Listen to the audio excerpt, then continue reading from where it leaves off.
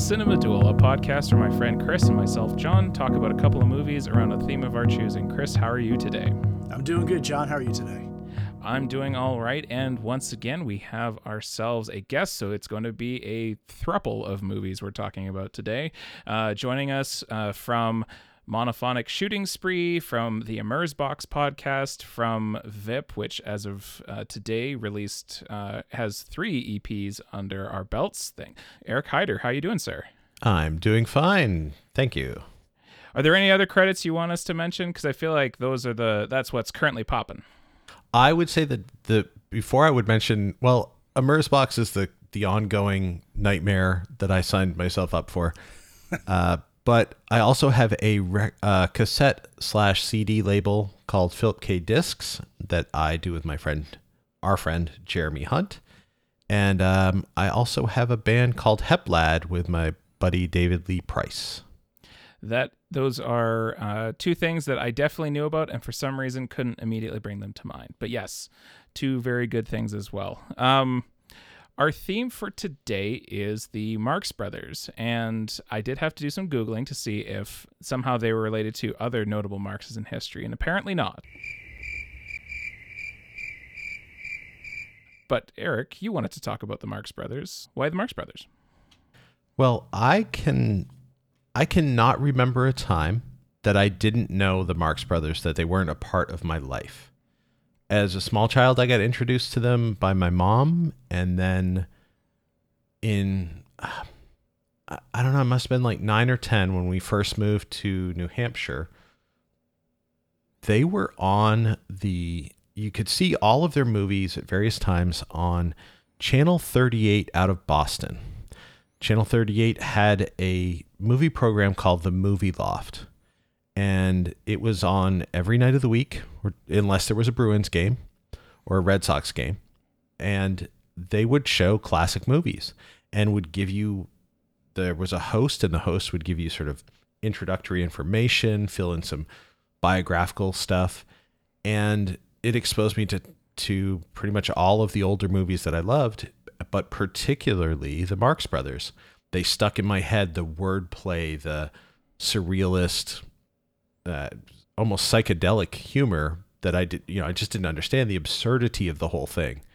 And kids pick up on the physicality, the harpo-ness.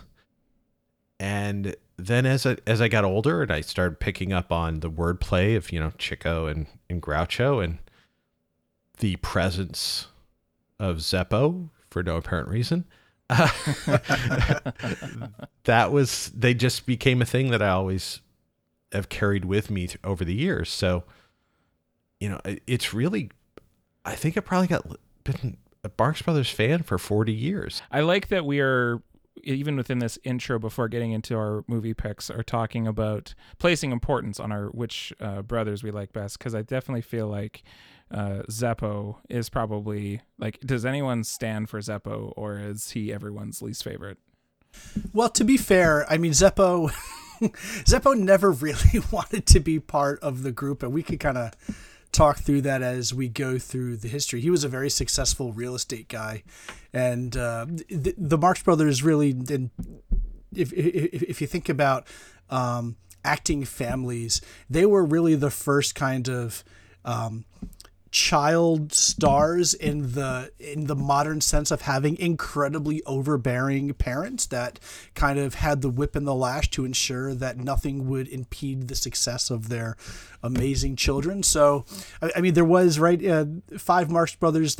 And we'll argue this. I've always been Chico versus Chico, but Chico, Harpo, Groucho, Zeppo, and Gummo, who was the original kind of 4th Marx brother. When he kind of sailed away to the 7 seas, Zeppo was kind of ushered into the group kind of against his will by Minnie and Frenchie, who were the senior Marx parents. And I mean, you got to feel for the guy. Although I'm going to give him short shrift in the two of the films that he appears in here, because this is a guy who definitely was playing second fiddle to his brothers and clearly was looking for something other than what he was doing.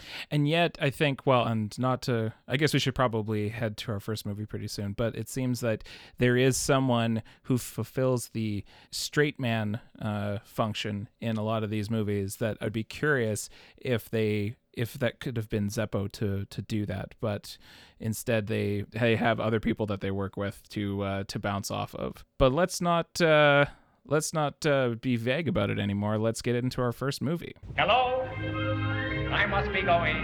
I cannot stay. I came to say I must be going. I'm glad I came, but just the same I must be going. La la. For my sake, you must stay. If you should go away, you spoil this party. I am through. I'll stay a week or two. I'll stay the summer through. But I am telling you, I must be away. Which is 1930s Animal Crackers. Chris, I believe this was your pick, and why don't you get us started? It was. So, real briefly, let me talk about my intro to the Marx Brothers.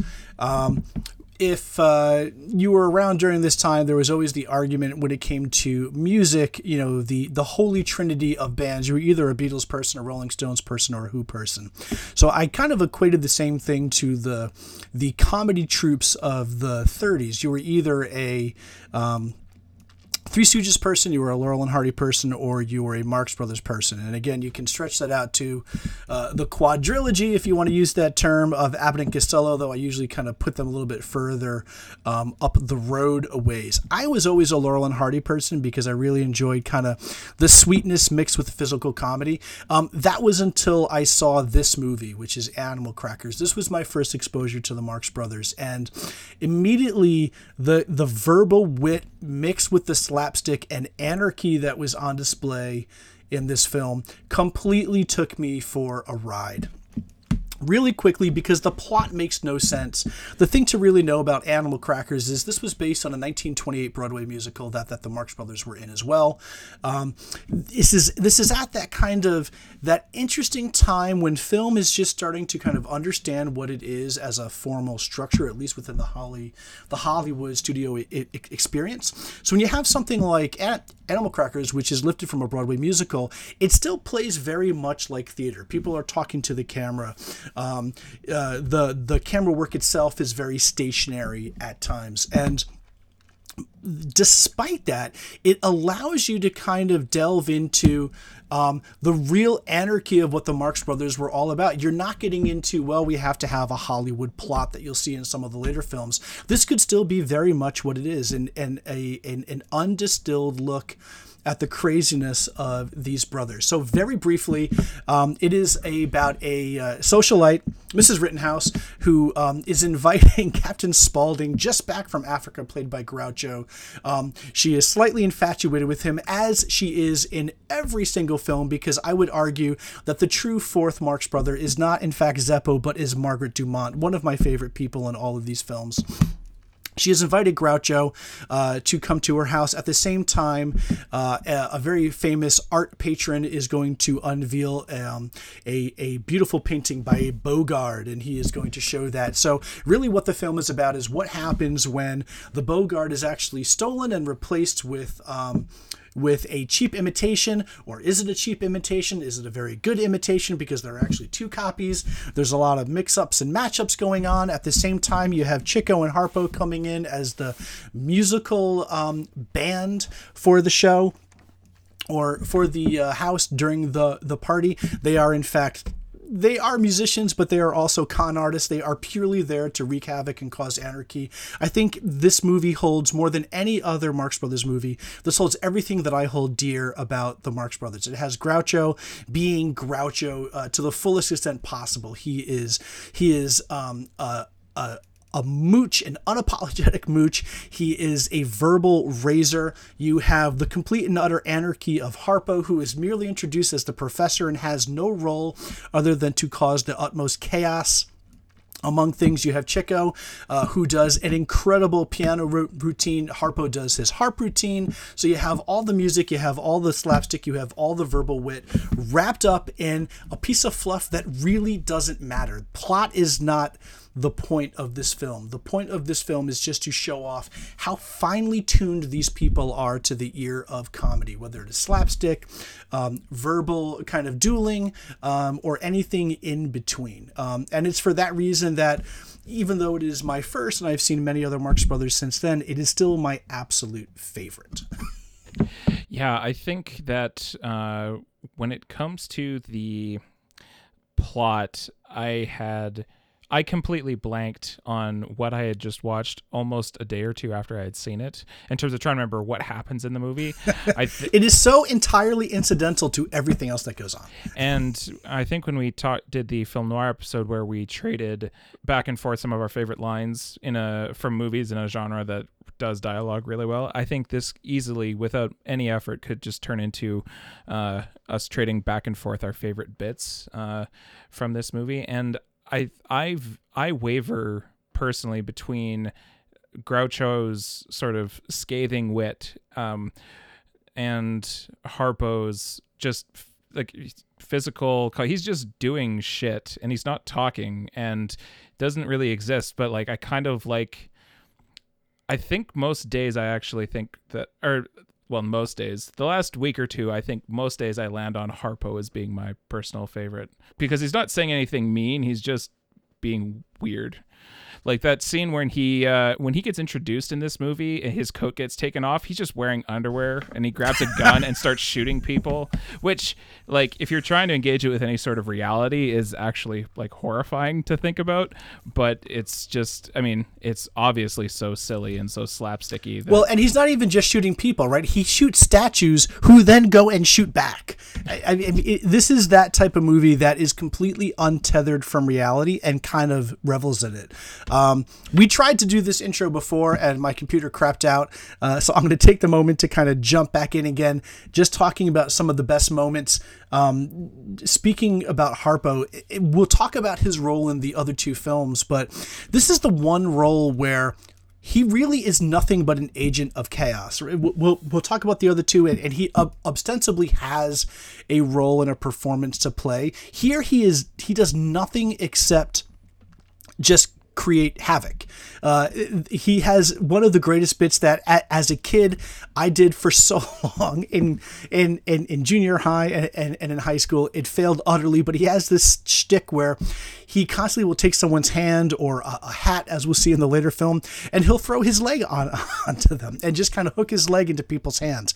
And it just makes no sense, but it just brings me so much joy. He steals a woman's shoes during a game of bridge. We talked earlier about, kind of before we started recording, some of our favorite scenes, and Animal Crackers has a scene where Chico and Harpo attempt to scam two women out of money playing bridge.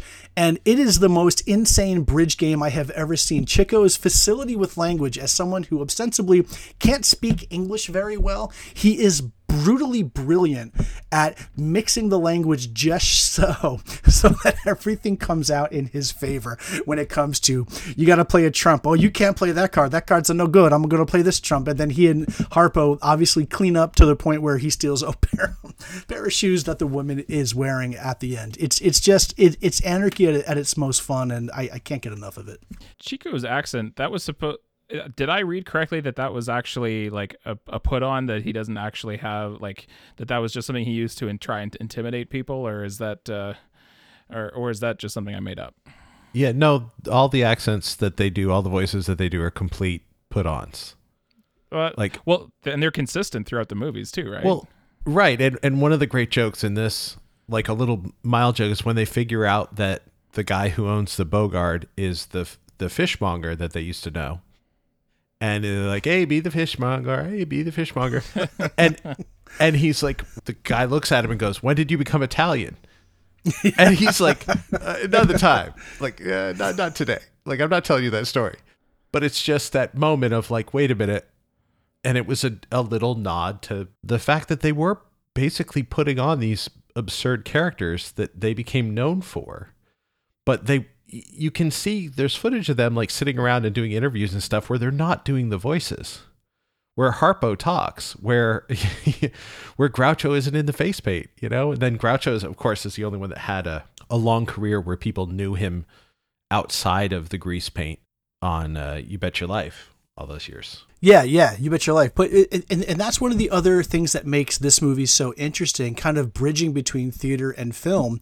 There are great moments where Groucho plays right to the audience, right? I mean, he breaks the fourth wall constantly when he goes into these crazy soliloquies that in that time and place he would be speaking to the audience in the theater, and he does it to the camera here. It just serves to kind of break rules that not even 5 years later, because we'll see it when we talk about the third film, have become so rigid that you just don't do that. And it would take another, 30, 40 years until the 60s and 70s where that kind of became commonplace again to go ahead and break those walls down. Well, yeah, I mean, he makes fun of a O'Neill play in the middle of the performance. He starts doing he's basically doing a riff on Strange Interludes, which was an O'Neill play that would have been familiar to the theater audience in 1928, where the characters constantly are turning to the audience to explain their inner monologues, their inner dialogues. And then they turn back and the other characters in the scene are not aware of this moment, this breaking of the fourth wall. And he does it in the film, which is like, here's this joke that 80 years, 90 years later, it doesn't fly at all because but that's not one of O'Neill's well-known pieces, but it still works within the context of the film because what he says is so absurd and funny that you don't need to know the reference point. You don't need to know the reference to flagpole sitters to get that he's making fun of that stuff, even though that fad was dead by the time the movie came out. Those reference points, those drawing on these things that are very specific to 1928 when this was done on Broadway, they don't detract that they filmed those sections. It still works, but it works because of their delivery, not because of what they're delivering. Yeah. Yeah, I would say something I noticed, this was an observation for the next one, but we're already here. So it's an interesting mix of stuff that completely goes over your head because we are not incredibly old, and then the jokes that work regardless of context. Like it's a combination of like hyper specifically dated things that even our parents wouldn't know versus stuff that, I could show this to my kids and they would find it funny. Right. And they move through material so quickly that even if you're missing a lot of jokes, you're hitting just as many as you miss. And so it never feels like it suffers or that you're sort of out of time for it, right? No, I think that's one of their great gifts is that they could be incredibly topical and yet incredibly funny in a timeless kind of way. Like it doesn't matter the reference points they're making because they're just funny human beings. Yeah. I would like to bring up a couple of things here that become themes that are very important to the Marx Brothers, and I'll bring them up now so that when we talk about them later, the reference points will make sense. You brought up the leg holding that Harpo does. Yeah. That becomes a characteristic of him that the audiences expect him to do. It becomes a little like signature thing. It's Groucho's mustache, right? Like it's right. It's the same sort of thing. The straight love stories that run through most of the Marx Brothers films that are god awful. The characters that are not the Marx Brothers that are like, here's this couple and they have to do this thing, and if they don't do this, they're going to be broke. And they're god awful in every single Marx Brother film. Yeah, and it's literally almost the plot of every single Marx Brothers film. Right. It's the or the B plot. Right. It's the horrible framework that they put the Marx Brothers clothes on. But one of the things that they do from the very beginning here, and they do it again, we'll see it in Duck Soup, we'll see it in Day of the Races, is the way they use repetition as to get comedic points across is something that when I look at like a Chaplin film or a Buster Keaton film or the generation right before them, those comedians generally don't play with that kind of repetition, that something becomes funny if you repeat it enough times. So like when they do Hooray for Captain Spaulding, it just keeps going on to the point where he does it for himself. Well, he's like, so somebody has to do it, right? Because it's gone on so long that you're kind of uncomfortable and it's that squirmy humor. Yeah. And they use that a lot. I mean, we'll see it in Duck Soup. We'll see it in these other We're going to things. see a lot of animal crackers in Duck Soup. It's surprising watching the two together. And I don't want to jump to that film yet, but it's surprising how much is the same between the two movies, right down to Eric, the gag you're talking about with, the intro to the Groucho character going on forever. Right. Until he kind of breaks that monotony. In this film, he does it by singing it himself. He does it differently in Duck Soup, but I totally see that, and that's actually one of the things that I want to talk about when we get to the later films. Is one of the things that constantly runs through and that I have always loved about the Marx Brothers is those love stories are simply terrible. Those terrible B plots that feel so shoehorned in. The one love plot that never feels shoehorned in and works because of the repetition from seeing it not only within one film but from film after film after film is Margaret Dumont's love for Groucho Marx. Right. And how he rebuffs it, how he uses it to his advantage, and how it is ultimately spurned until we get to the last film we're going to talk about. And that, more than anything else in the three films that we watch, really threw me for the loop. But,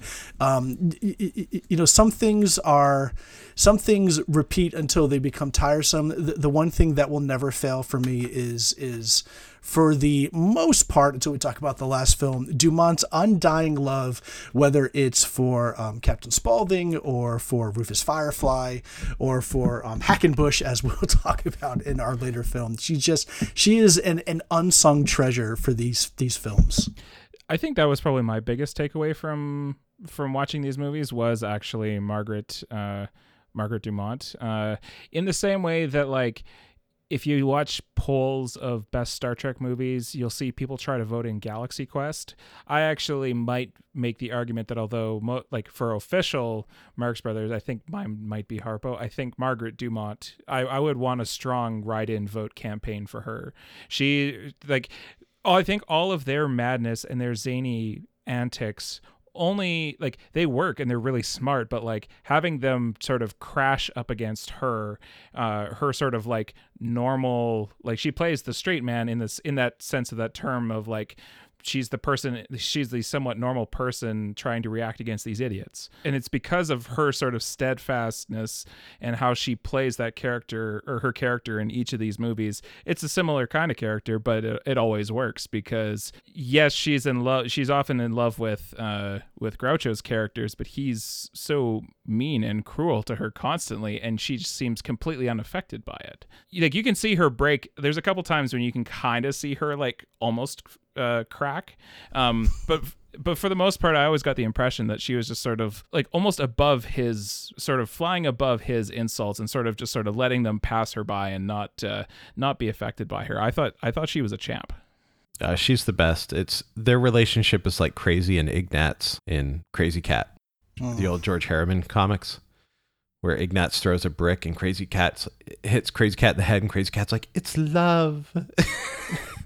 It's very much that same sort of relationship. Again, the repetition, before we go on, because we do need to go, I like that even that Chico's piano playing pulls on that same joke, that he can't figure out what the ending is. Yes. I thought I was going to get it this time. As he just keeps playing that same. I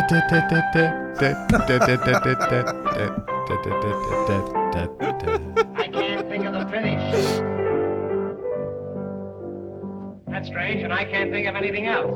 Not being able to find the ending there can be no better ending to at least this segment than kind of ending on that segment, maybe. I must be Going.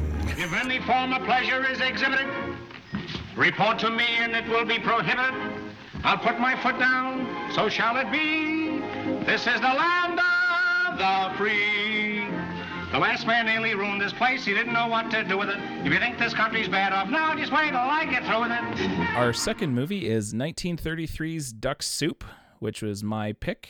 And, I mean, this is my Mark's story, which is that around the time that I was starting to watch movies more intentionally, I found a AFI list of 100 greatest movies, and Duck Soup was on it. So I found a cheap DVD copy and watched it, and I loved it. There's not really actually a lot to it, but I remember the thing I remember taking away from it at the time, and we talked about it a bit in the previous section, was how much of it I was able to follow, because comedy does often end up becoming fairly dated, and I was surprised at the time of how much I was able to track with it, regardless of how fast it moved through everything. What surprises me, though, in this particular rewatching of it, and I watched it a couple times to get ready for here, was actually how much I did still miss. And specifically, I think it was the joke about the Headstrongs marrying the Armstrongs, and that's how you get the darkies. And Yes. I don't think we need to dwell on it, but at the time when I watched the first time, I totally didn't catch that. And then rewatching it, then I was like, oh, is that what I think it is?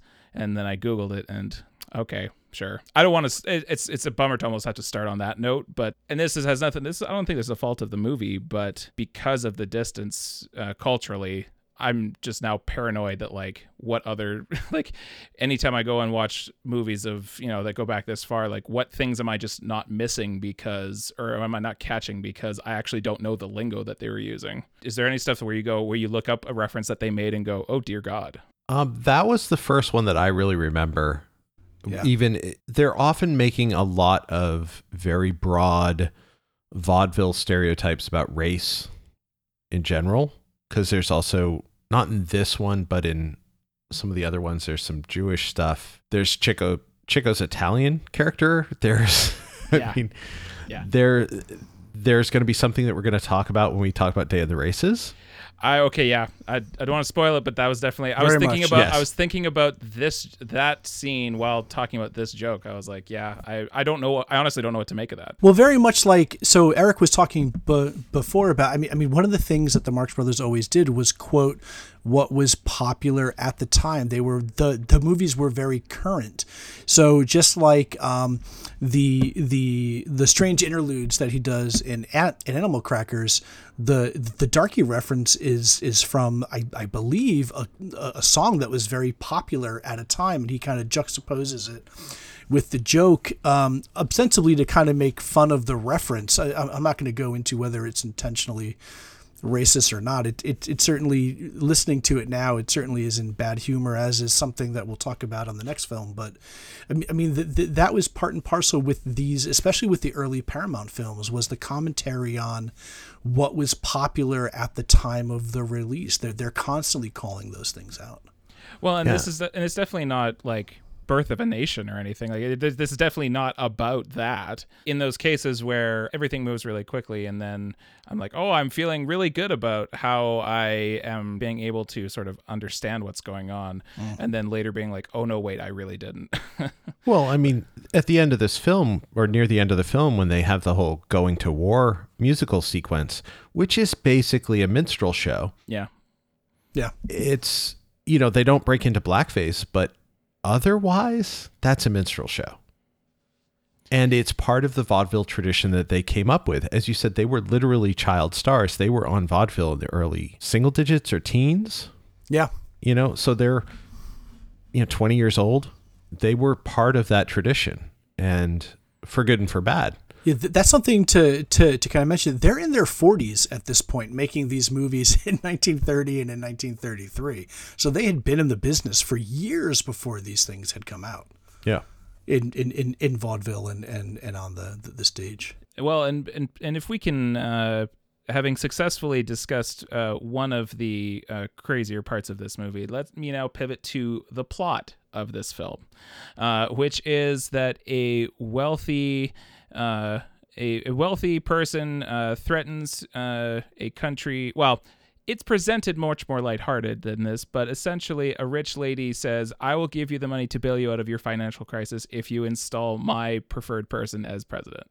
And I thought to myself on second rewatch, not the first, holy shit, because it's not even, it's again, like, this movie I remember people talking about as being like a satire of Mussolini, and like there was some, the political content made it like extra dangerous, but like it is something that is like pretty wild and pretty, feeling relevant at the time, but it is only the premise for all of the humor that we've been watching in the last movie. Like it's like, here's this thing that actually sounds terrible and horrifying, but we're just going to do a bunch of, slapstick jokes. That to me was my big takeaway from this one was, wow, that plot is real wild. In contrast to Animal Crackers, which I couldn't remember the second after I stopped watching it. The jokes were great, but not the plot. The plot here, I was like, wow, this one somehow ended up being much, much different, despite being actually very similar, because again, all you care about are the jokes.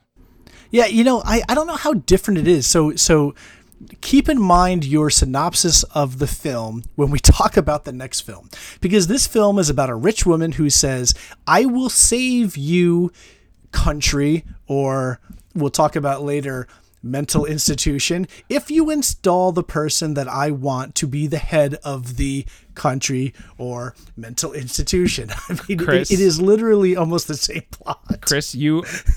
Chris, I don't mean to underscore this. You are literally blowing my mind right now, because holy shit, you're right. Holy hell.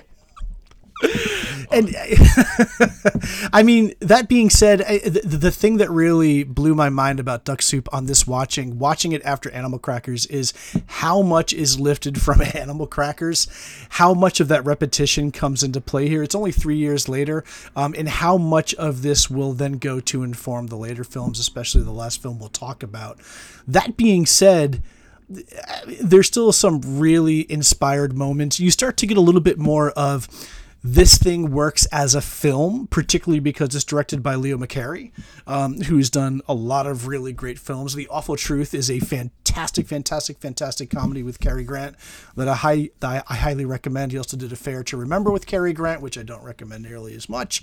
But you're starting to see the Marx Brothers get into a movie as opposed to kind of filming a stage play. And I actually think as highly rated as Duck Soup is, I think it suffers a little bit from that. Things are a little bit toned down. Harpo has a bit of a role this time. I mean, granted, he's like a spy, but he doesn't feel as unleashed as he is in the earlier films.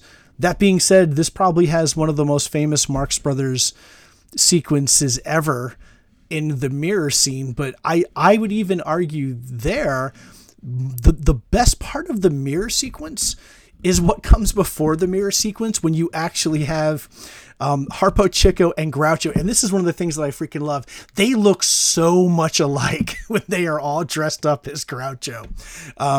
You kind of get Harpo because Harpo does his crazy eyes, but you could not do this if you didn't have brothers that looked like these guys do. But the whole piece where they're hiding under the bed, they're trying to steal the plans for war, and it's constantly at 1 second it's Harpo, then Chico jumps from under the bed and takes his place, and then Groucho walks in the door. That to me is just impeccable comedic timing, much more so than the mirror scene, which is hilarious, but really kind of comes to its own the more ridiculous it gets toward the end of that sequence. You mean like when they switch places in the mirror? When they switch places, and when it's all three of them, and Yeah. when you can clearly see that he's looking, and one guy's Harpo's got a top hat, but he's got a white kind of wicker hat. Once it hits that level, and it's the whole repetition thing, Eric, that you said before. A normal gag would end there, but they keep going and they keep pretending that they're fooling each other for like another full minute, and that last minute is what makes the bit hilarious. Right, because normally you would have ended with when Groucho does the spin and Harpo just goes, ta-da! Like, he just does jazz hands. When Groucho, like, does a full spin, he doesn't do anything. He just stands there. that's the moment that would have been the payoff for most comedy sequences. Like, but there's at least another minute or two after that. Like, they just were like, this is a great little, we'll get everybody to laugh here. They'll calm down and we'll nail them again. And yeah, it is the repetition. But I want to jump back a second. You were talking about how Harpo is less a sort of anarchic spirit in this. Harpo's a malicious prick in this movie in a way that he's not in either of the other two movies that we're going to talk about. Like the lemonade sequence. He is just a complete prick to that guy over and over and over, to the point where he like takes off his shoes and jumps in the lemonade. Like he's just a prick to that guy. He ends up like trying to make it with that guy's wife. He ends up in the bathtub with him at the end of the movie. He's a complete prick to that guy. The multiple motorcycle sequences, it's just him being a prick. Like, there's something kind of magical about his, he goes from like an anarchic spirit to a very puckish one. And I mean that in a very Shakespearean puckish, playing the games with people, knowing exactly what he's doing. He's much more calculated in this. And I think that's one of the little magical bits that he pulls off in this movie that makes it my favorite Harpo performance. Like, this is a Harpo movie. Chico isn't particularly great in this movie. It's funny. This is the first time I kind of thought about it in that kind of puckish Shakespearean way. It is a fundamentally different role for him in this.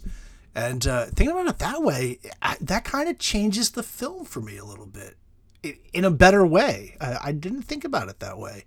We're just blowing each other's minds left and right. Minds are being blown. Although, so part of it for me, I am not a huge fan of malicious humor, and I think that's still what holds it back for me, is that he is so, like the joke with the motorcycle gags are, kind of funny, but he just, that poor lemonade vendor, when he just, the whole thing with the hat exchange, when he lights his hats on fire, there's something spiteful and hateful about it that just kind of doesn't sit as well as the pure kind of I'm an agent of chaos of the earlier film. It definitely sits better with me than what they turn Harpo into in the next film that we're going to talk about.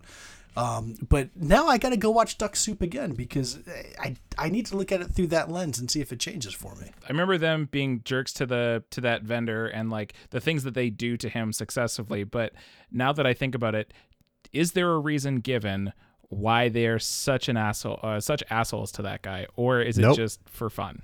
It's just for fun. It's just for fun. It's just for fun. Okay, yeah. I mean, they're complete jerks to the ambassador as well, or the guy from Sylvania. Right. Like, they're complete, but they're ostensibly working for him. Until the end of the movie, they're jerks to Groucho as well. Yeah, they're pretty much jerks in this movie, but Harpo in particular is mean in a way that he's not in other Marx Brothers films, where, I mean, he's a kind of like a crazy womanizing, like, satyr figure in Animal Crackers. And there's none of that here.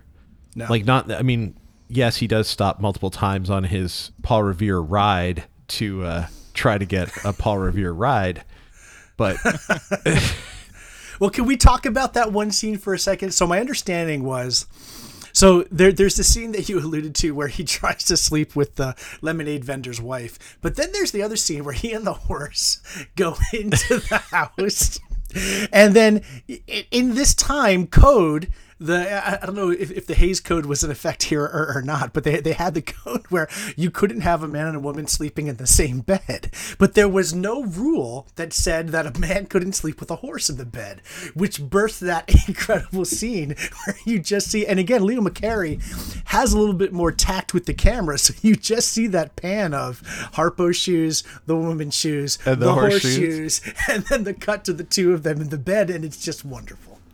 And it like Air Bud, there's no rule that says a dog can't play basketball. Exactly. There is no, that is absolutely true. And now we have brought Air Bud into this conversation. Oh, I'm just trying to, bring in that huge Air Bud fan base. I'm sure they're there. I'm sure they're there. The only other thing I wanted to add was the fun little brother to me of Animal Crackers, except for that end, which as minstrel as it is, and I've read kind of a few of the same articles that kind of talks about that history and how that war plays out. I still think it's an incredible sequence. I think that more than anything else in the film lifts this up, where you have every other scene, Groucho is in a different costume. He's in a Daniel Boone outfit at one point, or a Davy Crockett outfit. He's wearing a Napoleon outfit. He's wearing a Civil War outfit. The whole fruit throwing scene that kind of closes the film out on a really anarchic spirit. That just hits the movie with a bang. I think they nail the ending in a way that they don't in some of the other films. Animal Crackers, as much as I love it, the ending is literally just here's the painting, we found it, and then Harpo essentially roofies every single person in the house and then lays down next to a woman. So again, problematic stuff does occur in all these films, but in Duck Soup, I think they nail the landing in a way that they don't in their other films. I really like the ending goof of like the Sylvania guys surrendering, and they start throwing fruit at him, and then Margaret Dumont starts singing, and they turn around to throw fruit at her instead. It's a great ending. It's the tightest ending they have in any of their films. I think so, yeah. Well, when plot is so not required or barely considered, then it, what's an ending, right? Well, the movie that has, 20% of a plot is the movie that everybody talks about, which is Duck Soup. It has the strongest framework. The jokes are primarily built around theoretical plot points. They're not like, and it's not like there's a section that just says Harpo does something goofy, which it absolutely feels like in all the other movies. It's like something happens, like that. The script just says the Marx Brothers marks something. And this one doesn't feel like, they've trimmed all of that fat out to the detriment of there is no musical numbers. We do not get a Chico piano piece. Yeah. We do not get a Harpo harp piece. And that is the one failing to me of Duck Soup, because those are essential moments. We get the one moment where I think for a brief second, Harpo tries to play the piano like a harp, which will actually come to play in the next film a little bit more explicitly. It does lack that. But at the same time, this is certainly the tightest Marx Brothers film. I think it might be the shortest. I'm not sure. It's an hour 8, I think. So hour and 8 minutes. It really just kind of cuts to the chase, right? They've trimmed all the fat. One thing I will add before we go. So just talking about things that we pull from these films. I pull so much from movies and incorporate into my life. And I think this was the movie where Groucho, they all kind of blur together. I watched all three of them in the last 24 hours again, just to kind of be freshened up. But one of the things I do incessantly, like as a kid, I would do the leg hook thing, is whenever Groucho says to Margaret Dumont, "Can't you see what I'm trying to tell you? I love you." I say that to my wife I love all you. the time. I love you. Don't you see? I love you. Married. I can see you right now in the kitchen, bending over a hot stove. But I can't see the stove. Just, the way that he plays with Dumont is simply lovely, and I can't get enough of it. A couple days ago, I sent you a text message, Chris, that it was completely like apropos of nothing, but I had this thought of the way in which the Marx Brothers sort of bounce off the rest of the characters in their movies, and specifically Margaret Dumont, felt almost a bit like the My Brother and Me TV show. The show specifically, because they are sort of taken out of the context of just being them and actually have to interact with other people in the real world, most of whom think that they're a bunch of idiots. At the time, I was like, that might not be maybe that wasn't a good comparison. And then I actually found a tweet from McElroy friend and famous person Lin-Manuel Miranda, who basically compared the mayor of Huntington, West Virginia to Margaret Dumont. And I was like, oh, cool, great. Like, I'm 100% right with that comparison. It is watching idiots be sort of looked down upon by normal people is a lot of fun. You need someone who is really strong to kind of bounce stuff that hard off of. Yeah. And Dumont is one of the few people who could do it. I would argue, and I already closed down the tab. I think it's Edward Kennedy who plays the lemonade vendor. You know, same thing. He has a very small role, but you don't make those sequences work if you don't have a guy who can really kind of have that stuff bounce off and react to. And I think he does that in spades. And I think it's one of the things that we'll talk about in our next film in a second that slightly suffers because Margaret Dumont aside, you don't have that same type of characterization for some of the more zanier moments. Let's expand on that right now by moving on to our last The movie. sun descending has brought to you no happy ending, but you can face the setting sun and say, tomorrow is another day. Our last film for the evening is 1937's A Day at the Races. Eric, this was your pick. Why don't you get us started? Okay, I chose this not because it's my favorite Marx Brothers film. I can't say I have a favorite Marx Brothers film. I like that just begs the question, which is it is none of the movies after this, and it is not Coconuts. That's all I can tell you. So anything they did between 30 and 37, depending on the time of day, depending on the day of the week, depending on my mood, just at that exact moment, that's my favorite Marx Brothers. But I felt it was important, if we were going to have two of the RKO movies, to have one of the two big budget MGM films. And I chose Day at the Races for two reasons. One, and we're going to have a long talk about Tootsie Frutti ice cream. And two, the whole black slum outside the sanitarium sequence. Yep. I feel like it's something that needs to be acknowledged. It is much of its time and of its place and of the moment. And we've touched a little bit, kind of built up to this point, but it needs to be discussed. And I don't think it's fair to ignore that if you're going to talk about the Marx Brothers. So that was the main reason I picked those two. My favorite set piece and the most problematic set piece. But what is A Day at the Races? It's another really bad framework love story. Couple has no money, no future, no hope. The woman's going to lose the Standish Sanitarium unless she makes all this money by the end of the month. Her boyfriend thinks that it's a great idea to invest in a racehorse, and that sort of kicks off the plot. It such as it is. And Chico works for her.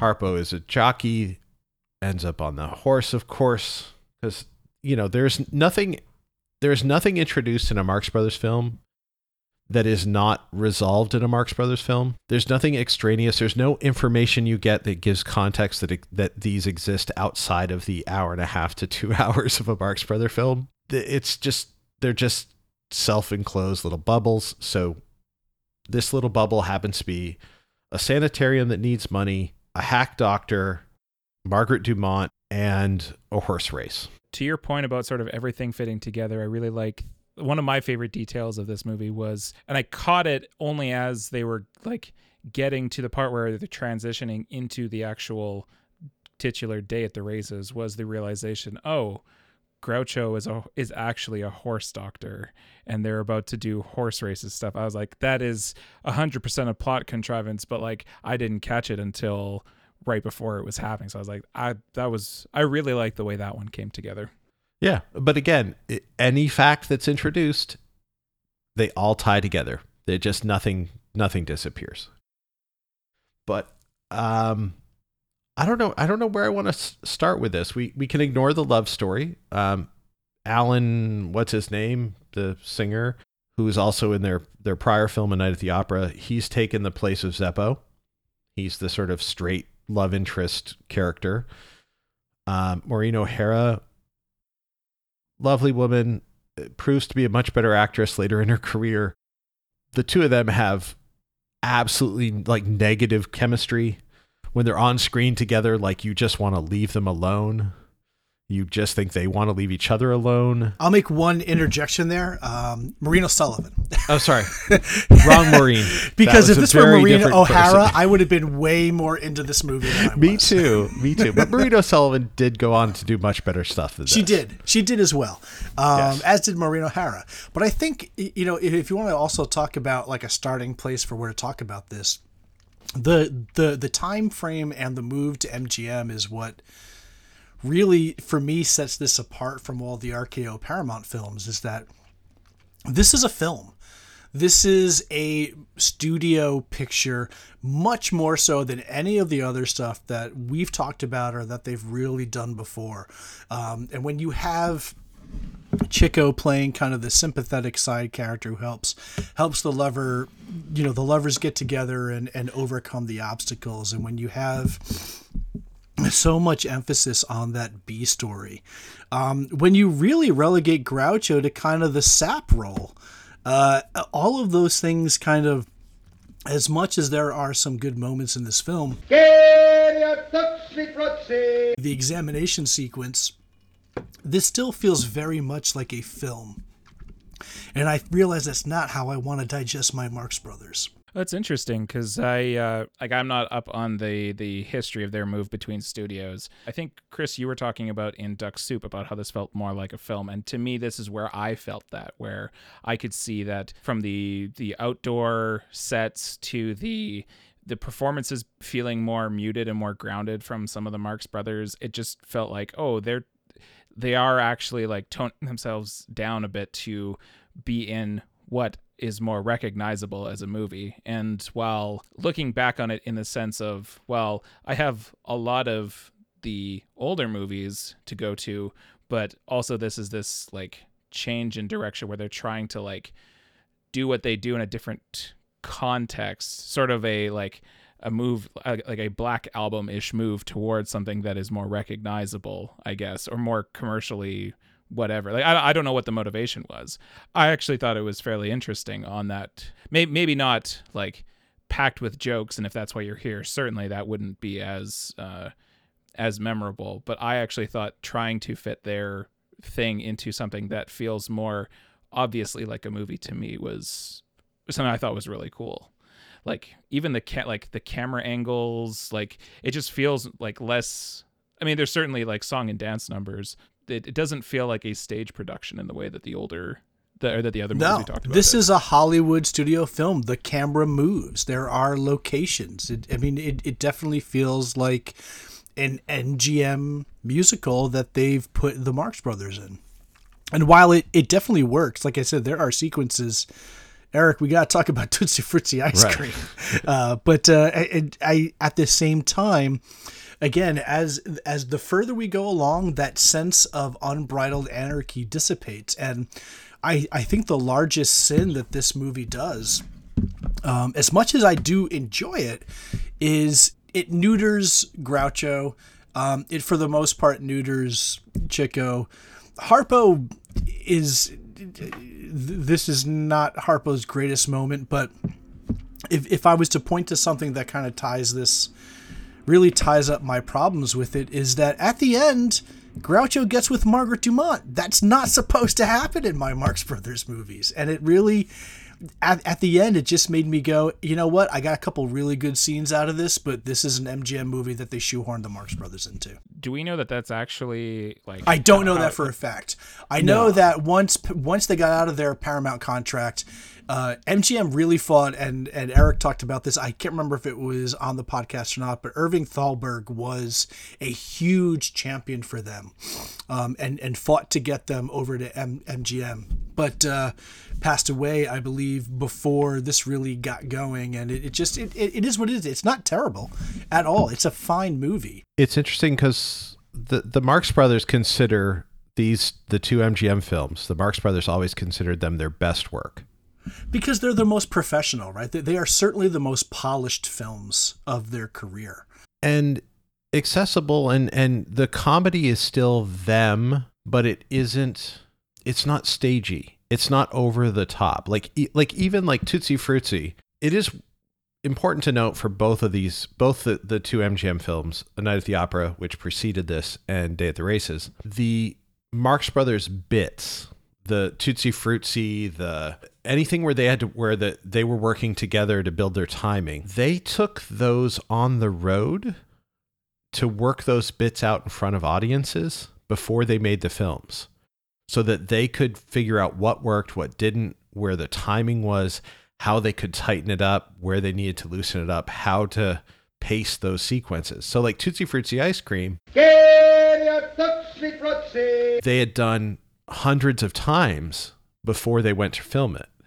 So that sequence feels much more like it could have come from one of the plays. Yeah, it feels it. That sequence is a hair's width away from coming off the rails, and it never does.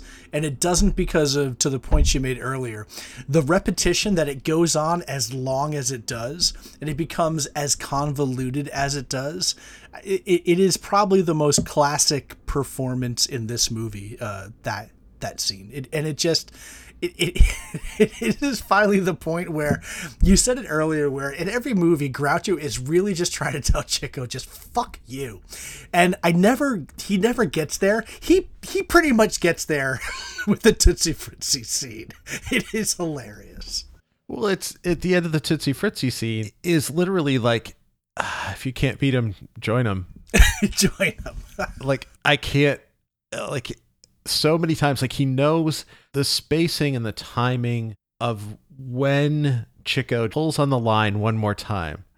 Like, he just waits just long enough, and Groucho waits just long enough to figure it out. You've got that book. Yeah. All the way through. I mean, it's funny, I hadn't really thought about it for a while, but when I was in high school, I wanted to get a personalized license plate, but I'm incredibly cheap when it comes to that stuff. Like, why am I going to do that?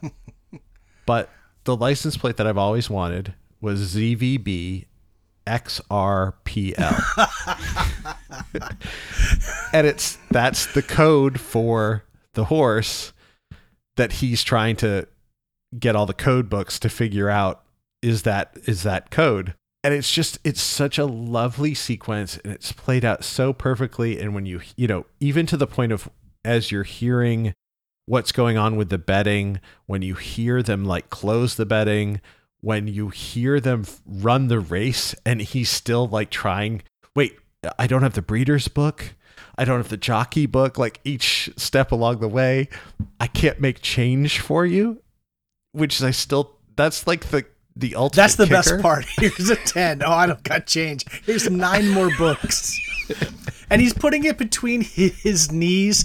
The punchline is there. It's weird that they take it to a place where the joke continues with, oh, I bet on, I forget what the horse's name was, the horse that Groucho was originally going to bet on.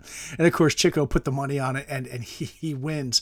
Well, and he puts the money on halfway through the joke. Right. And it's weird that that's the end of the joke, but that's not where the natural, that's just like a tack on. The end of the joke is watching Groucho with all of the books between his knees and his arms, and then just giving up, and then at the end going, Tootsie Fruitsie Ice Cream, and he starts to, if you can't beat him, join him, to your point. And it's the classic moment in this film. It is wonderful.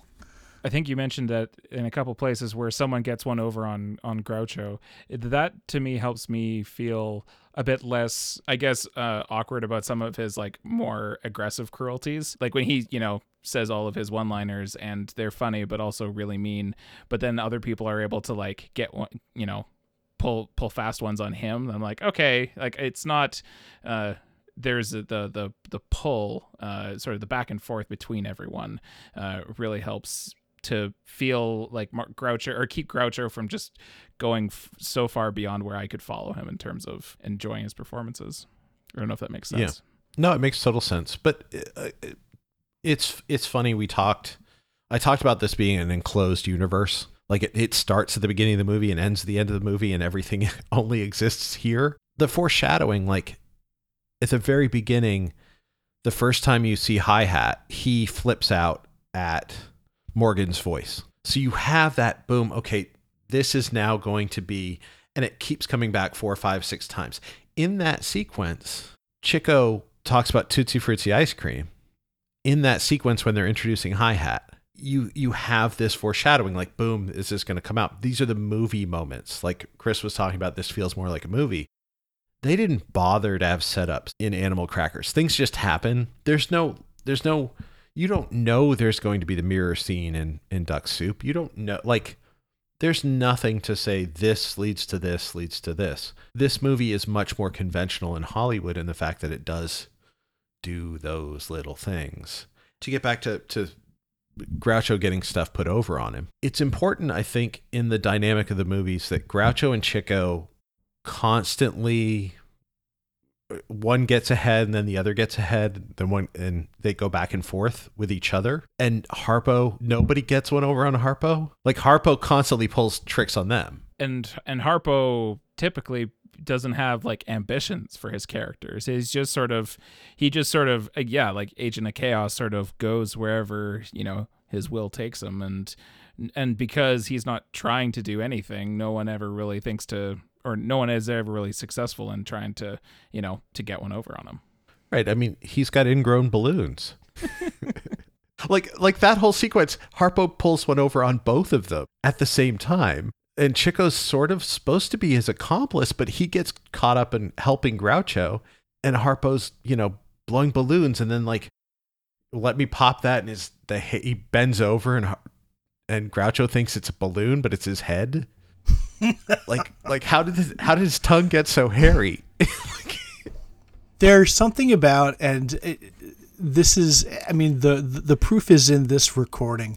These films succeed so well that a couple of days later, I can't, you'll bring up a reference like that, I can't help but laugh. There is a timelessness to how specific the jokes and the comedy is in these films. And it's one thing that I've said this in other kind of genres of art, music specifically, but people make the mistake of thinking that generalities are universal, when in point of fact, the more specific you can get to a point, the more universal those things become. And I find that to be the case with the Marx Brothers, where they'll do things that are so specific and unique to them. And those are the things that I think reach the broadest audience possible, because they touch on these wonderful little kind of small things like that point with Harpo and Groucho that just make it, even days later, it's going to cause me to laugh as I think back on it, because it's so specific. There's like 3 sequences that I think of in this film that I truly love. There's the Tootsie Frutti one. There's Margaret Dumont's medical examination, yes, which we do have to talk about. And there's the Winter Festival, which starts out with the incredibly boring ass song and the like choreography. Like it's just sort of people sort of kind of moving. But then you get Groucho dancing. And the song that they're playing is La Cucaracha. Right? He's doing a tango to La Cucaracha that then segues to Shave and a Haircut 2 Bits. And he's dancing with that blonde woman that you find out afterwards is a setup. But as he's dancing with Margaret Dumont and he's yelling, "Change partners," and jumps over to dance with the other woman. The way that he does it too is "change partners." He's doing that amazing kind of side voice.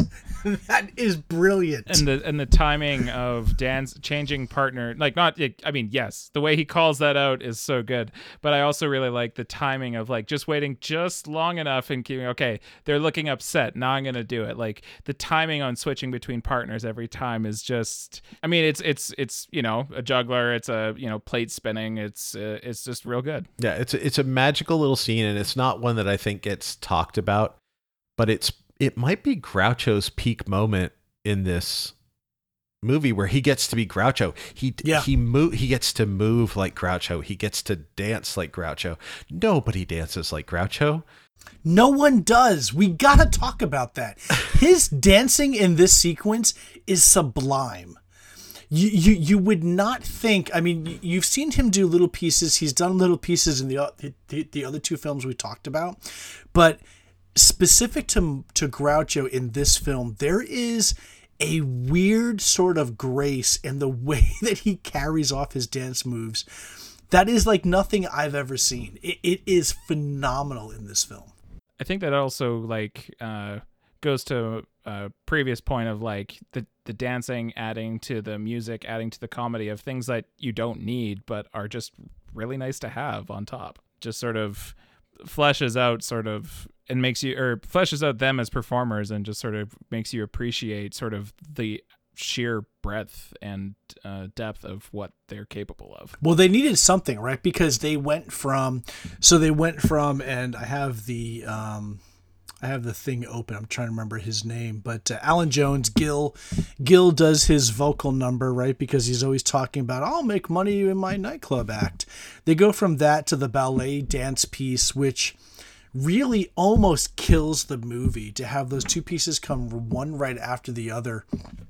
My understanding, just kind of reading through Wikipedia and other places, is that they tinted those scenes so that to the audience there was probably a bit of a rush of seeing the tints there. But I mean, it almost kills the movie dead until we have probably, next to the examination and next to Tutti Frutti ice cream, the best moment in the film, which is Groucho trying to make eyes and set up a midnight rendezvous with the other woman while he's dancing with Margaret Dumont. And just the way that he's able to use his peculiar and particular physicality to do these incredible dances and at the same time make overtures to the other woman is what saves this movie at the end for me. It just makes it, because I'll still say throughout the rest of the movie, Groucho gets short shrift. He is the sap in this movie, and I don't like that. But this moment and the moments that follow after, where you find out that she's a spy and Chico and Harpo are trying to save him from getting caught, that is where he becomes purely Groucho again, and it becomes the films that I fell in love with. Yeah, there is one little callback within this sequence because it goes immediately to Chico and Harpo's performance pieces. But Chico ends his little piano bit with shave and a haircut. 2 bits, which is again a callback to the beginning of this dance number. Again, this tight little circle that is this film. So, let's talk about racist garbage. How's that for an intro? There is one part of this film that we have alluded to several times that we have not talked about, and that is the random unnecessary section that is the Gabriel blow your horn in the never before mentioned African American slum that is right outside the sanitarium. Yeah. The thing, okay, so I'll just relay my experience of this, which was once it started happening, I found myself immediately going, like, to rewind it and go, wait a minute, like you were talking about the sort of the setup and the payoff and everything. Like I had immediately rewound it to go like, wait, why is this happening? Like, where was this set up? Like, what is the occasion for them being in this slum and breaking into song and dance? Like, how does that work? And I still probably couldn't tell you, like, even mechanically how it functions in the movie. No, there isn't a way to explain it. There's no introduction of any of the characters prior to this sequence. There are no African American characters in this film. There's no indication that they were friends with them and this was a logical place to hide hi-hat. There's none of that. It just occurs because, and the shame of it is the performance number with Harpo when they're doing Gabriel, it's an amazing performance. It's a lovely sequence. And until they have the sheriff show up. There is nothing offensive about the sequence. It's amazing. And if they could have just put in, 20 seconds to predicate why they're there and why the horse is there, it would function perfectly fine, because it's a great performance number. It's a great dance number. It's a great song. And then blackface. Yeah. And they put on blackface because they're trying to avoid the sheriff, right? Like that's the bit, is they're with a bunch of African Americans, and so they put on blackface so that they won't notice. Because why is the sheriff chasing after them again? They haven't paid the bill for the feed, right? So the sheriff is coming to get them. And yeah, it is very much they're only in the slum to do the blackface gag to hide from the sheriff when he comes. Yeah, I think, Eric, I agree that I thought the actual musical number itself was well done, and I was like, oh wow, this is really cool. And then the way that they're shot while they're in blackface, it almost like you rarely see like close-ups of their face, or like it's almost it's like kind of a little bit pulled back and always at weird angles. So like I actually had to like look at it for a while and like rewind a few times just to confirm. I was like, that looks like blackface. Are they actually doing blackface? And of course they're doing blackface. We have to talk about it because it's in the movie. Harpo does half blackface, which is also, again, like, I don't know. I mean, it fits character-wise. It fits with Harpo. But at the same time, is it Harpo saying this is bullshit? Like, as a actor, he's just done this amazing number with these people, and then he decides to do a literal half his face, but not top. Like, he does, I think, the left side of his face. He does blackface, and he doesn't do it on the right side of his face. And it's just for a quick gag. I mean, literally, it's for 3 seconds or 5 seconds of the film. They have all this setup to do a 5-second gag that isn't necessary at all. Like, they could have not done that gag and the whole sequence still works. It doesn't explain why there's this slum outside the sanitarium that is hitherto unmentioned. We just wanted to have a song and dance number that was a contemporary song and dance number instead of like that thing that Alan did that was just like, oh, that faux operatic thing. Yeah. Well, and like in most of their song and dance numbers throughout their movies don't really have a lot of setup. Like there's like, it's just, now it's time for us to sing a song, and you accept it because that's what you do. Like, I don't think there needs to be any sort of like, you could have done that number in a bunch of different ways that didn't require them to go down that specific path. They could have just had a number because, right? Right. So it's 1937. They're 9 years away from Al Jolson and Jazz Singer, and it feels like one of those things where it's an accepted kind of gag at the time, so they threw it in there, which is a weird. For the thing that really bothered me about it more than anything else is I can kind of set my sensibilities aside and say, okay, look, this is a period of its time. So I guess it was something that was on the table. But when you have the Marx Brothers, who have such a stack of things that can do to be funny, to resort to something like this, it is one of those moments that just kind of take you out and go, they're not talking about something that's particularly topical or of the day with the gag. Eric, to your point, there's nothing there that really kind of sets a precedent before. And for being a studio picture where everything pays off, there's no setup to this at all. Beyond the fact that they had been hiding Hi-Hat, in different places throughout the movie. He was in Groucho's closet at one point. Now apparently he's here. It's an odd false note in their filmography that I have a hard time kind of reconciling.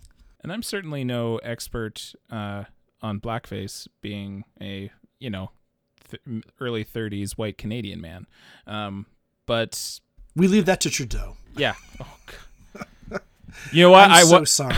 I'm so sorry. I wasn't you walked even into that one. But the thing is, it's not even a burn on me, so I don't even mind. Like, I was like, oh shit, I set you up so good. And not at all. Yeah, not no, at all. it was good. I love it. But my like what I do understand of it is that the way that they use it isn't even in the way that like it was specifically used so that they wouldn't be noticed, which is not my very limited understanding of what blackface usually fulfilled as a function, right? Because it was usually they wanted to make fun of black people or give black roles to non-black actors, and like in those cases it's not how that is used. Like it feels off in terms of its usage. So like again, why bother?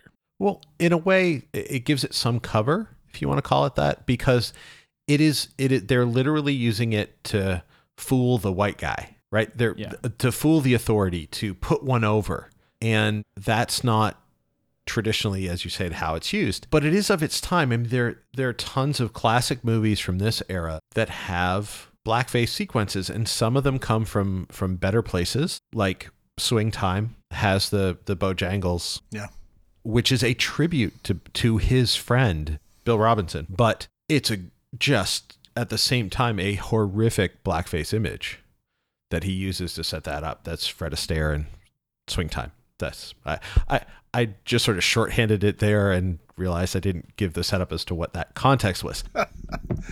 And that's, I believe, the same year. I think that's 36 or 37 for Swing Time. And then in 39, in Holiday Inn, there's, which I don't know if you guys are familiar with, but that's Bing Crosby and Fred Astaire, and it was remade as White Christmas. But in Holiday Inn, they have a song, they do songs for all the holidays, and Bing does a blackface number for President's Day that's all about Abraham Lincoln, and literally says he freed the darkies. And if you haven't seen that number, Bing Crosby was a very progressive guy who pulled Louis Armstrong onto all of his shows that he could, was very much like highlighting African-American musicians, but he still did this number, and it is egregiously horrible. Like it's a number that like people don't believe exists until you see it, and then you go, holy fuck, because there's no other. You need to see this, John. You need to look it up. It's on YouTube. Everyone needs to see this to say we are better than that as people, and even our people that we hold up to having good ideals at their time and who are progressive people are still a product of their time. The Marx Brothers at this point, Chico's 49 years old when they make this movie. These guys grew up in minstrel era vaudeville in the aughts, the original aughts. I don't know. I hate, how are you supposed to return to the early 1900s and the teens? I guess they grew up with that. Like, it's contemporaneous to experience that they grew up with and understood, and was part of the vaudeville structure that they came up in. They probably, I don't think this is mean-spirited. I don't think this is a cruel use of blackface, but it's an utterly unnecessary one. And it's just a real wrong note in a movie that has very, very few wrong notes.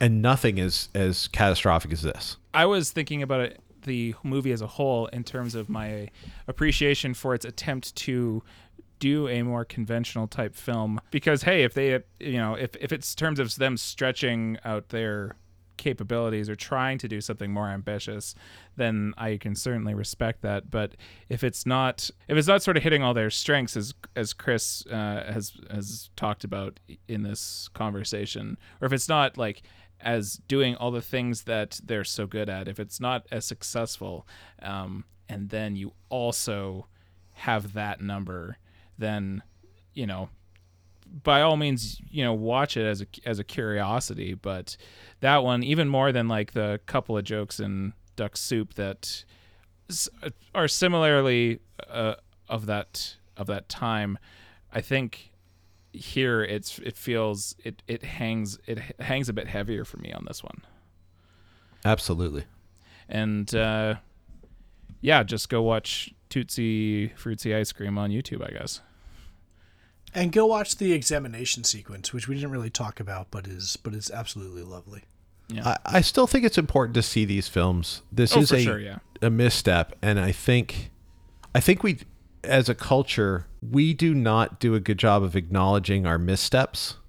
Like the hardest thing for us as a culture is to admit that we were wrong. And if you hide stuff, if like Disney, you just bury Song of the South forever, you're never going to understand the place that it came from and learn from that. If you can't acknowledge it existed and it happened, you can't learn. So watch these movies. This is a good film. There's a lot of really good stuff in here. It's a big budget Marx Brothers film, but understand that there's this moment that does them no good, particularly the Marx Brothers. Yeah. But don't pretend it didn't happen. And you can still enjoy the movie despite it. I will still watch this movie a couple times a year. I'll still watch Swing Time. I'll still watch Holiday Inn. I acknowledge that there are problems with it and that those problems could be disqualifying for some people. And that's okay. I'm more willing to say this is good despite this. I agree. I think if anything, I'll amend this to your conversation, Eric, which I think was more than to the point and succinct. But one of the things that I really did with these movies was experience them with my family. I've talked in numerous episodes about how movies of this period really tied me to my father, and there's an opportunity here, particularly with this movie, to have to not shy away from those darker moments and use them as a teaching point and a point of illumination. See this movie, acknowledge that this piece is there, and have the conversation around it. Understand the context in which in which it was presented. Understand what it means. Understand what it means to you in the context of the way we consume media and the way that we interact with communities and culture now, and don't shy away from it, because that is something that, again, speaking as Americans, so John, take your own take on it, is there is a certain reluctance to admit wrongdoing or to brush that stuff under the table or under the carpet, and that doesn't do anybody any favors. And to Eric, your point, there are some amazing sequences here that should still see the light of day. Just be cognizant of the other pieces that are there and be prepared to kind of wrestle with that either on your own or if you're watching with others, to have those conversations so we don't have those pieces again. The reality is that there's not meaningful enough difference. There's some of the specifics are different, but the spirit of a lot of things that we're talking about are obviously just as prevalent and as problematic up here, if the specific examples of them end up being different in a way that can trip people up. So certainly Canada, I mean, you made that very, very amazingly accidentally set up joke about Trudeau. Like, obviously we're not absolved of anything. We're all there. We all have those things that we have to confront, and it's better to confront them than brush them under the table, especially if they go down so easily with the wit and wisdom of the Marx Brothers. And now we're at the one of my favorite, as always, segments of the podcast where we just recommend movies that we like, and generally speaking, we aim for stuff that's related, but in all honesty, for myself at least, I don't really have a lot of comparable stuff that I'm familiar with that I could recommend. So I thought about it more along the lines of what are the feelings I get from Marx Brothers movies and where can I find those feelings replicated elsewhere? And there was a couple of examples that came up for me. One was a pair of comedies from Armando Iannucci, In the Loop and Death of Stalin. They're both political comedies and political satires, and I really like specifically just sort of the incredible writing and rapid pace of dialogue in both of those movies. They that remind and I got that feeling a bit from watching the Marx Brothers. It just sort of, they move really fast. But what those movies aren't always is just sort of, I mean, there's a little bit of it, but it feels kind of a bit too highbrow and lacks that sort of slapstick silliness that I really find just absolutely adorable in something like MacGruber.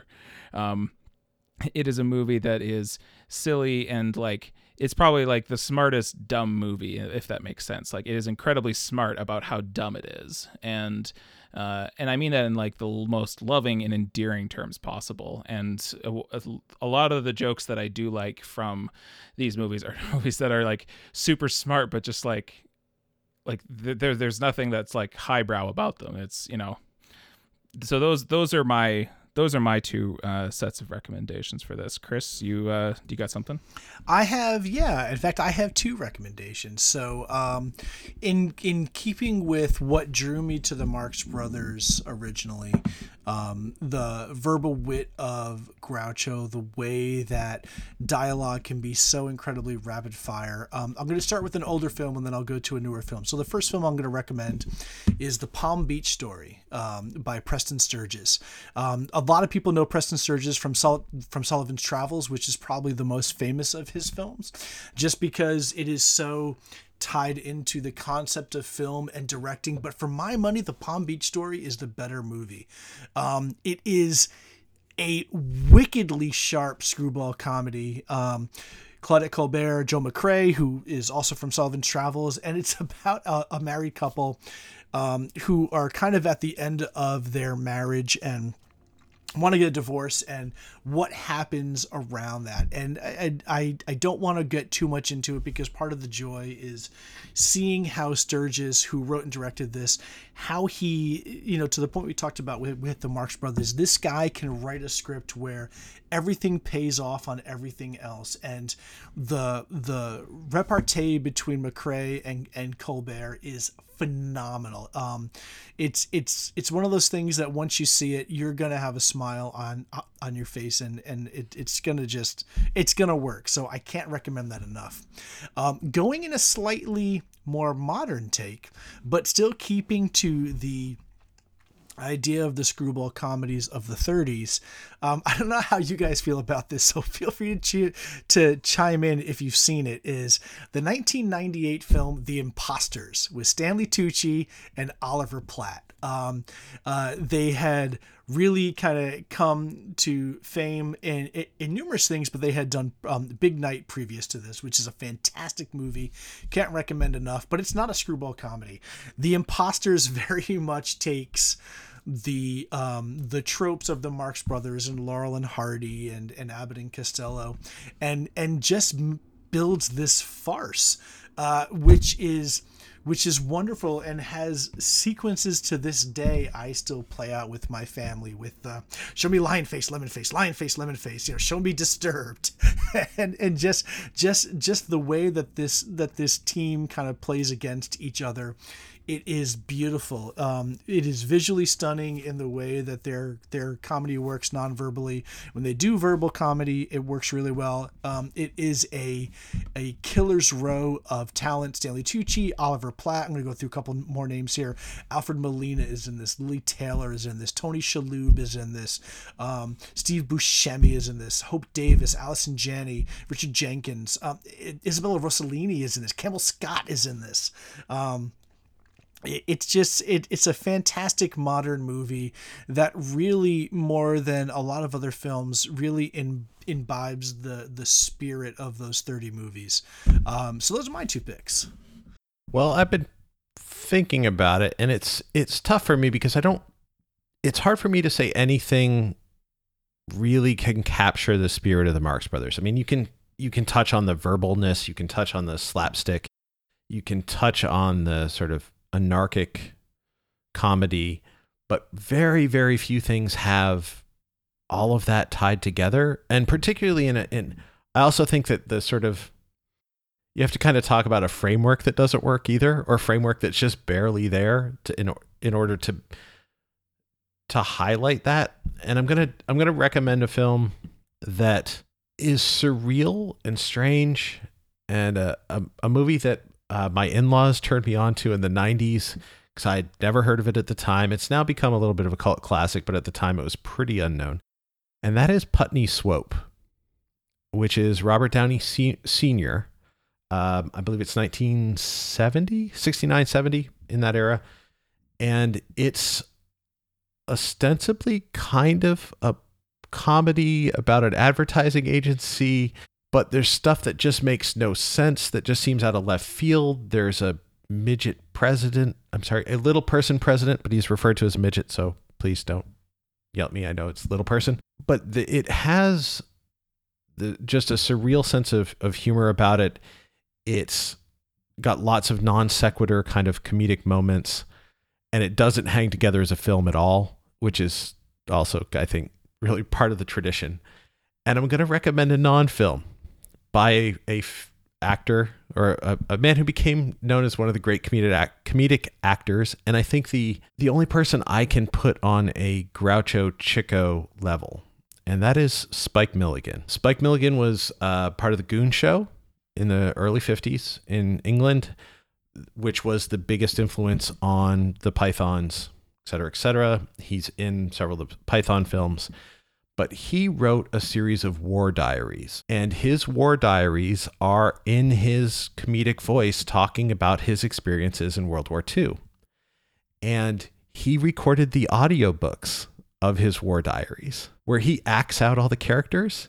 He does all the voices for everyone, and he recorded them as he was writing them. So they were recorded over a period of like 30 years, from the late 60s, early 70s, till not long before he died in the late 90s. So as he's telling these stories, as his life gets more serious and he gets older, his voice gets older and it changes. And I don't think I've ever laughed as loud as I've laughed at the War Diaries. And it's a wonderful thing if you put on an audiobook, you're listening to them and you're on your headset, you're just laughing out loud and people look at you very strangely. But please, Spike Milligan's War Diaries, can't recommend them enough. But I also think I like all your picks better than mine, so we'll go with that. Well, to be fair, we give you absolutely no notice, and so that is entirely understandable. Though that does the Spike Milligan War Diaries sounds like a lot of fun, and I would definitely want to track that one down for sure. I am already doing that. Well, I think that'll probably do it for us today. Eric, thanks so much for hanging out with us. Yes, thank you. Thank you. Thank you, sir. Thank you. Thank you. Thank you. Anything you want to shout out? Your Twitter, your label, or we did mention that stuff. We mentioned all that stuff. I'm at Easy Snap, and probably the easiest way to track me down is there. Advanced warning: basically, like a third of my tweets are really horrible dad jokes and puns, and so if that's your thing, I'm your man.